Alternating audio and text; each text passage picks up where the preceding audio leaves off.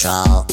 This is Tech Radio. All things computers, gadgets and web happening right now in Ireland. Hear us anytime on iTunes or download from techcentral.ie. Tech Central. Hello there and welcome to Tech Radio, the number one Irish tech podcast, bringing you the latest news and tech from around Ireland and of course around the world. Every Friday evening on RTE Radio is where you'll find us, first on Friday mornings, or anytime you like, of course, with your favourite podcasting app, Apple, Spotify, Google or whatever your poison is. Podcast player is, I should say. My name is Dusty Rhodes. Coming up on episode 884, we're talking about more new tech from Apple. Big announcement next week. Also, how the EU have a plan for our smartphones that Apple may hate, but you and I will love. To talk about it all is our editor-in-chief, Niall Kitson. Niall, let's talk about Apple, I suppose. That's the main conjecture. They're announcing the iPhone 13 on Tuesday. Are you expecting anything big or just more of the same? Okay. Now, the 12 was a bit of a leap, specifically, particularly in the camera technology. So what's really out there to do? Oddly enough, the Mini did not do very well, which is quite surprising because in looking at the specs between sort of the top tier and the Mini, I felt it was a pretty good substitute. You know, if you don't want a very large screen iPhone, I thought it was a pretty good option.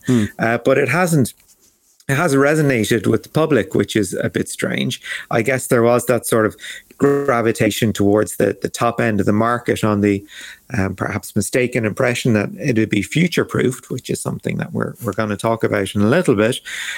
So yeah, we've got new iPhones. I think it's going to be a modest improvement. We will undoubtedly have something to do with iOS 15. iOS 14 was a bit of a leap. Personally, I would be interested to see if my current iPhone 7 will be cut off from iOS and see how we get on there. You're waiting to see. I'm amazed it has been cut off already. Yeah, I know. And again, this is going to inform the next part of our conversation. But see, this is the thing, like Apple occasionally make devices that there is nothing wrong with and they live very full lives and they're lovely. And then they'll just cut them off. And you're left with something that is basically obsolete, not through the choice of hardware, but through software. Exactly, for no good damn reason. I've got one of the old cheese grater Mac Pros. Okay, it's 12 years old, maybe 10 or whatever. I can still sell that for $1,000. Wow. All right, because it's really well-made hardware. Chips. Oh, yeah. But, I mean, the processor in it is still really good. It's got a whole load of cores in it. It operates at a really good speed. It's got the expansion opportunities which you don't get with the new hardware. I could put all kinds of SSDs or hard drives into it. I could put in graphics cards, extra RAM, all that kind of stuff. It's wide open to make it as powerful as you want. Can't do that with the local computer. We'll get on to that, what you were hinting at in a second, about longevity. Apple Car also making the news this week. Very briefly. Yeah, very briefly. Apple's car tech plans have taken a bit of a setback. The head of their car division, Doug Field, has been poached by Ford. So I don't know. I mean, we haven't seen an Apple car yet, so I guess we don't know what we're missing. Ford will be delighted because I imagine they've got big plans for self-driving cars, which of course we haven't seen yet. But I imagine every big manufacturer has a plan for a self-driving car, even if it's just a blue sky thinking. But to have enticed Apple's top guy really sort of says, okay, we're onto something. We've got a product. Maybe you might actually see something in the near future. You know, it's up for grabs in a way that certainly wasn't before. I mean, Ford could have hired somebody that was kind of under the radar, maybe somebody that had been doing work as under one of Google's moonshot projects or something like that. But to have poached Apple's guy, that's a real statement of intent. That certainly is. The only thing when you talk about Apple cars, and I don't know if they'd be a success or not, my guess is the latter. It was a comment from somebody who used to work for Apple and they don't anymore. And they say, would you really buy a car from a company that only gives you 2 USB ports on their laptops? Yeah, you might end up with 2 seats because that's all you need. Exactly, could be something like that. Let's get back to longevity of equipment and this story about the EU, because they want to do something that Apple are probably not going to like, or Samsung, or any of the smartphone manufacturers, but you and I will love. What are they up to? Yeah, because we love talking about the right to repair. It's a brilliant thing. It's one of the best ideas the EU have had, and it's a great example of sticking up for the consumer. Of course, the right to repair began in the States with farm machinery, basically, because farmers didn't have the expertise to take, their high-end Massey Ferguson or John Deere to a dealership that could be hundreds of miles away. So they said, okay, just make the parts available so we can fix it ourselves. And of course, that's a movement that has been spreading across the US. And of course, it's coming over here as well. So now we're getting one step further from, having the right just to have a third party look at and fix your mobile phone, and to be able to have the expertise and the parts to be able to do so. The EU is now saying, well, do you know what? We reckon 7 years is a reasonable lifespan for a smartphone. We're going to start holding you to that. And now this hasn't quite come in yet. This is moves afoot by the German government, but basically they are proposing a set of measures to make sure spare parts and security updates will be available for 7 years for your phone. Parts will be at what they call a reasonable price, and that your battery will be roughly 80% full after that 1,000 charge cycle mark. So this is great as well, sort of making sure that these lines are in the sand, and of course, making sure that software updates are available and compatible for 5 years, which speaks to my problem with my iPhone 7. Will it still be functional when the next version of iOS comes along? Well, within EU law, we might get a point where you say, okay, look, you've got 5 years minimum to make sure everything works. Otherwise, you're in trouble. You're in line for sanction, whatever. And of course, the alternative is if you can't adhere to these rules, well, guess what? Maybe you should just ask for, an exchange at a reduced rate, or, maybe be, maybe even get a new handset offered to you, free gratis. What do you reckon of all this? I think it's brilliant, and I think they're absolutely right. You remind me of a story of a friend of mine who's unpacking stuff. He's been away for a long time and has come back to Europe. And he's been unpacking all the stuff that he left in storage here before he left, right? So it's a couple of years, but it's probably about 5 years, actually. And he just put up a photograph the other day of a radio, and he went, look what I just found in a box, he says. It hasn't been turned on in 5 years. I plugged it in. It didn't need any updates. It didn't need any upgrades. It didn't need anything. It just started playing music within 10 seconds. Why can't everything be like that? And I'm kind of thinking, I need an app to turn the lights on in my house. Which is great when it's on a timer, all right? But when the timer runs out and if you're still up at that 8 hours a night, then you fish out the phone, find the app, whatever. And it's just like, oh, for God's sake. Anyways, sometimes progress is not always progress. Listen, last thing on our slate for today is Bitcoin, because it's had an interesting week in that we'd covered it before about it becoming legal tender in El Salvador. This week it actually did. And I believe in the run up to that, maybe it was part of it or whatever, but Bitcoin was hitting more highs of over $50,000 in value. When it actually hit the streets, as it were, in El Salvador as a fully legit currency, what happened? The value really took a tumble down to 30,000 in July. It was that high of 63,000 in April. And right now we're at roughly 51,000. So we're actually heading towards another high in terms of value. What they're doing in El Salvador is quite interesting. What you will do is you have the option to download a dedicated app, which of course is developed by the government. And you've got $30 basically worth of Bitcoin in your account. just for downloading the app. It's sitting there in this little digital wallet, and that's one thing you can do. There's also 200 new cash machines have been deployed across the country, where you can take out Bitcoin if you so wish. But I mean, if you look at the number of people that are actually using it, and for the purposes of which they're kind of using it, apparently the Central American University found that only 4.8% of people they surveyed knew what Bitcoin was and how it was used, and 68% of people on the same survey said they disagreed with using it as legal tender. Well, that's not a surprise because people don't like change. What's wrong with money? Cash in my pocket, I like it. And it's something that comes along like COVID. Cash use has just nosedived since COVID came along. And we've had credit cards and bank cards, and we've had this, that and the other, and apps and all. And we had them for years. And people still use cash. And it was only COVID came along, boom, COVID died. So people don't like change, and they won't do it unless they have to. Unless there's a reason to. I mean, my default when I take a taxi now is just I pay by card. And the last taxi I took, the guy was cash only, and I nearly had a heart attack. I was like, "What? What do you mean you don't do chip and pin or just tap to go?" It sounded completely antiquated to me. I think I still had a bit of cash in my wallet, but it's the same €20 note that has been there for the last 2 years. Because Niall's a big spender, aren't you, Niall? I'm a big spender, don't you know? Grand. Listen, on that note, let's leave it there for the news for this week. Niall, thank you very much. This is Tech Central, your weekly tech podcast from Ireland's techcentral.ie.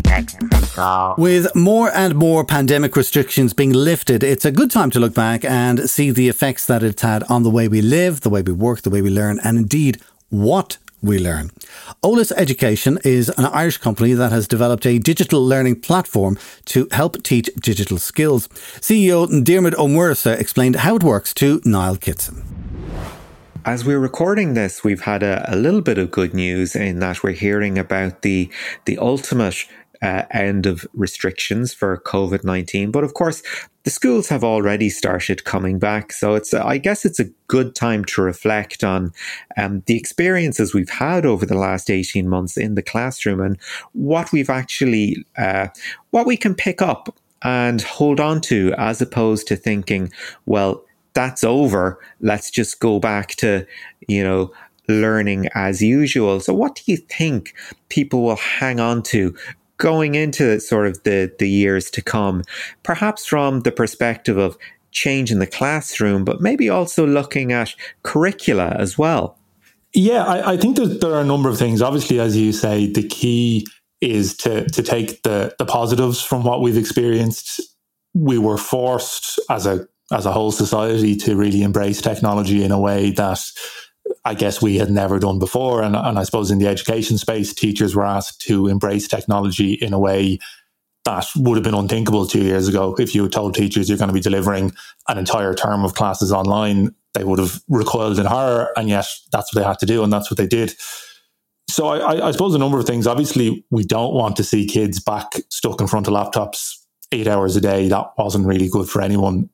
But the important thing is how do we, I suppose, concentrate on or take the best from the possibilities that have opened up to teachers that now realize, actually, do you know what, I can do this stuff. If I really have to, it's not quite so scary. I can get in and do it. And how do we support them in that as well and make sure that teachers and schools have what they need to go and fill. We always talk about the digital skills gap. How do we make sure that they fill that digital skills gap that kids are leaving school with those most important skills? So, I mean, look, there's a whole load of ways we can approach those questions. I'm sure we'll touch on some of them, but the key thing for me is really concentrating on, we now know there's all these possibilities. We can do a lot more than we realized. So let's go and make the best of that. So where does Olus come in all this? Because you're looking to bring together a number of solutions to the classroom that are kind of already there and to make them palatable, perhaps to bridge that digital divide. Yeah, so I suppose we have we have three key pillars that we talk about. So the first one is our platform, which includes lesson plans, resources, videos, planning tools for the school, all sorts of things like that. And it's basically about saying we want to make sure that the teachers in the classroom have everything they need to go and deliver these digital skills. And when we talk about digital skills or lessons in digital skills, that does include things like coding, but it's also, well, for our history class, maybe instead of doing a project on paper, we're making ebooks, or we're making some sort of a video montage, or these various things.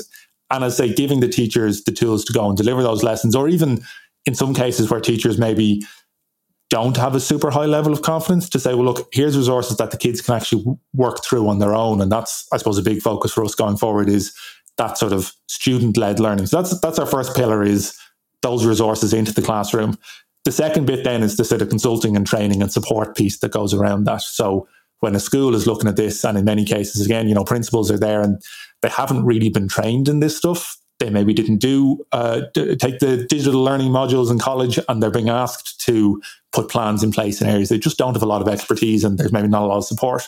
So where Olus then comes in is we have this whole kind of consulting package where we will help a school develop a digital learning plan, or, most of them will have something in place, but to refine that and figure out, well, how do we actually roll this out across the whole school? Because the key is to have a plan in place where it's not just, Mrs. So-and-so in second class is quite good and Mr. So-and-so in fifth class does a bit, but it's a bit, apart from that, there are gaps there. It's about saying, well, how do we make sure that every class is doing what they need to do? The same way they would in maths, what's covered in first class, in second class, you pick that up and work on it and take it to the next step, and so on. It needs to be the same for digital skills. So I'd say that consulting, training, support, that's our second pillar. Then the third pillar is the extracurricular side of it. And this is where we can take kids from those kind of relatively basic digital skills, and the pillar of that, or the core of that for us at the moment, is the pathway to computer science, which is a 10-grade system. So it's analogous to, people are probably familiar with, say, the violin grades or piano grades of these kind of things, where we're saying, look, we'll start them off. The absolute most basic grade 1 is a parent and child module, where you're literally learning to, move windows around and type, and keyboard skills, mouse skills, all that stuff. All the way up to grade 10 is sort of, almost late university level computer science. And it's about giving kids the opportunity to develop those very advanced skills as they would, as say, in music or sports or all these different areas. There are these opportunities, but in technology, we sort of just, we imagine that, the people who are interested in will drive that learning themselves. And what we're saying is, well, actually, you can do an awful lot more if you have those supports around them.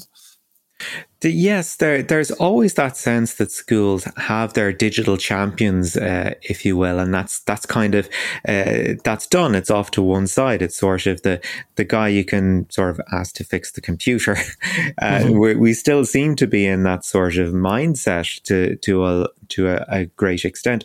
So you mentioned there the role of extracurricular activities. We're not quite there in getting those back on stream. So what kind of challenges do you see there, perhaps from the recruitment perspective, perhaps from getting teachers more involved?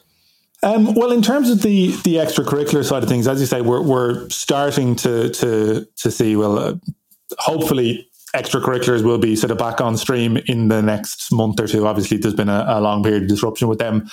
We have actually, and under the sort of predecessor brand, the Academy of Code, which has now come to form part of Olus along with Cocoon, the Academy of Code moved everything online back in March 2020, and it's worked incredibly well for us.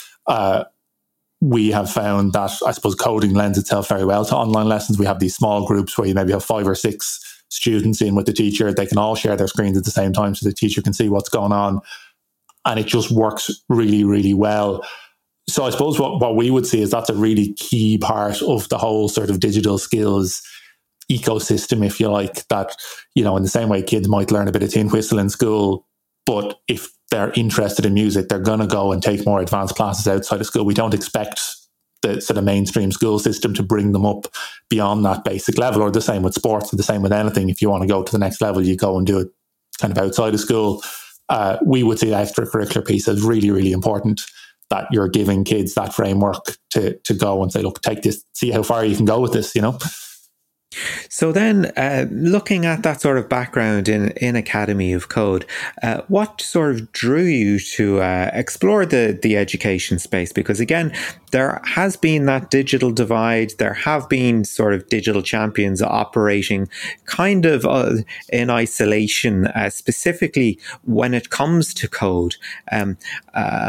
To what extent do you think, or rather, what drew you to teaching code or to putting in place a system to make code easier for kids to learn? I suppose it was, in many ways, it was very much the sort of scratch your own itch thing. Now, obviously, I had gone beyond the point of being a potential student for this, but my background is in IT. I studied computer and electronic engineering in college. I was working as an IT consultant for a number of years as a software developer. And it just seemed incredibly obvious to me that this should be a thing. And it was one of those, I suppose, almost classic origin stories where you say, this should be a thing. There should be a place where, you know, a child can go or a parent can say, my kid is really interested in this stuff. Let's put them on the pathway. And in, 6 or 7 years' time, they're going to have developed a really high level of competence, in the same way you send them to violin lessons and they get up to grade 8 and they're sort of at concert violinist level skill set. And that didn't exist. And I'd sort of looked at this and kept an eye on the sector for a while. And there were, there's an awful lot of really good work being done. And I won't go name checking people, but there's an awful lot of people in the sort of community of educators who do a ton of really good work on this. But as you said, it's all quite isolated. It tends to be quite piecemeal. For whatever reason, it hasn't really scaled. And what we would see is that where there are solutions that have scaled, there are some of these big websites that you can go on and there are lessons. They're quite impersonal. So I suppose to a certain extent, we kind of went down that middle route where we said, we want to build this in a way that it will scale. We have a big team now of it's about 30, 35 tutors involved, and drawn from a lot of them would be kind of undergrad computer scientists or master's computer science students. So very high skill levels, but it's allowed us to scale it to, a reasonable degree. We would have had over 1,000 students a week coming into us through our various channels last term. But at the same time, you do have, as I mentioned earlier, the very small groups. So you've got a 6-to-1 group. So as a student, you're coming into the same tutor every week. You've got a degree of accountability there. You've got a degree of sort of support. The classic thing I'm sure you've covered before is any of the sort of the large online courses. The dropout rates are just through the roof. You've got sort of sub 1% completion rates on some of these free online courses because there's no accountability, there's no sense of community. Whereas if you're going into a class every week and you've got your 4 or 5 mates in there with you, and your teacher and you get on well with them and you can have a bit of fun in the class, we find that the retention rates are actually very, very high. So it's giving people that sense of community, something that they want to keep coming back to. And that's a really powerful thing. So then looking at the ultimate educational outcome of these things, do you see it being a case of just addressing the basic literacy issue, or do you view it as more of an organised pathway to a career in computer science? We would see it as both. And I suppose when I talked about the pillars earlier, we have the in-school piece and the extracurricular piece. I think it's really, really important sort of across society that we raise the level of digital skills. There's a sort of a myth at the moment of the digital native generation where we say, oh, kids these days, they're all so great. But what we actually mean is they know how to use a smartphone or a tablet. That's been very well designed to be easy to use. But if you actually ask them to go from being a consumer to being a creator, it doesn't quite work the same way. There is a separate process, if you like, required to get them up to those skill levels. And we would see, even if people are not going to go on and become software developers, those sort of basic digital skills are used absolutely everywhere. In almost every job you might have, those basic digital skills are really important. And there's an awful lot of people in those jobs that don't have those skills. So a big piece of this is let's get kind of everybody as far as we can. And we very much would have a wide view of where we want to be. We want to be in sort of every school. Let's get them all up to that level. But equally then, that extracurricular piece where they can go to a very high level. We had a very exciting program, which unfortunately we didn't get to run last year, but for the obvious reason of COVID. But we had the Mana, the drone delivery company, had agreed to take one of our students on a short internship. So this would have been probably a 16 or 17-year-old who was at the upper end of our curriculum to go in and spend a couple of weeks with them out in UCD and I say didn't end up happening, but that was very much, and hopefully we will revive this maybe next year, but a sort of a framework for getting students those incredible opportunities, that sort of exposure to really exciting stuff, and I suppose inspiring people to go into the careers. One of the things that shocked me when we started out, I'm sure this number is a little bit out of date, but we were, as a country, only graduating about 2,000 people in ICT, and that's quite a broad definition, includes things like telecommunications engineering and stuff like that. We're only graduating about 2,000 people from third level across the whole country, which is a tiny, tiny number compared to the demand for those skills. So we're sort of saying we need to get an awful lot more people into those tracks. And we also, I suppose, alongside that, we need to get more people from outside of the sort of stereotype of your computer scientists, computer engineers. Obviously, we need to get more girls interested, which comes back to you can't just go out on a careers fair and talk to 18-year-olds who have no interest in computer science and hope you're going to convert them. You have to start earlier. You have to expose them to it earlier, and hope to, I suppose, build that interest so that when they get to 16, 17, 18, they're making those decisions. More people are saying, actually, ICT, whether it's software development or any of the sort of related fields, that they know what it's about, they see the opportunities, and they say, actually, yeah, that might be for me. And that was Niall Kitson chatting with Diarmiud Muirgheasa from Olus Education. For more on the company and what it does, you can visit their website. It's olusedu.com. The link with the exact spelling is in the show notes on your podcast player right now. That is it for our show for this week. Do remember you can get the lowdown on all things tech in Ireland with hourly updates, daily newsletters and more, all on our website at techcentral.ie, or of course listen to us each week online or Fridays with RTE Radio 1 Extra. Until next time, from myself, Dusty Rhodes, and from Niall Kitson, have a great weekend. Talk to you soon. Get Tech Radio. Subscribe for free with iTunes or download on demand at techcentral.ie. Tech Radio is produced by digitalaudioproductions.com. Tech Central.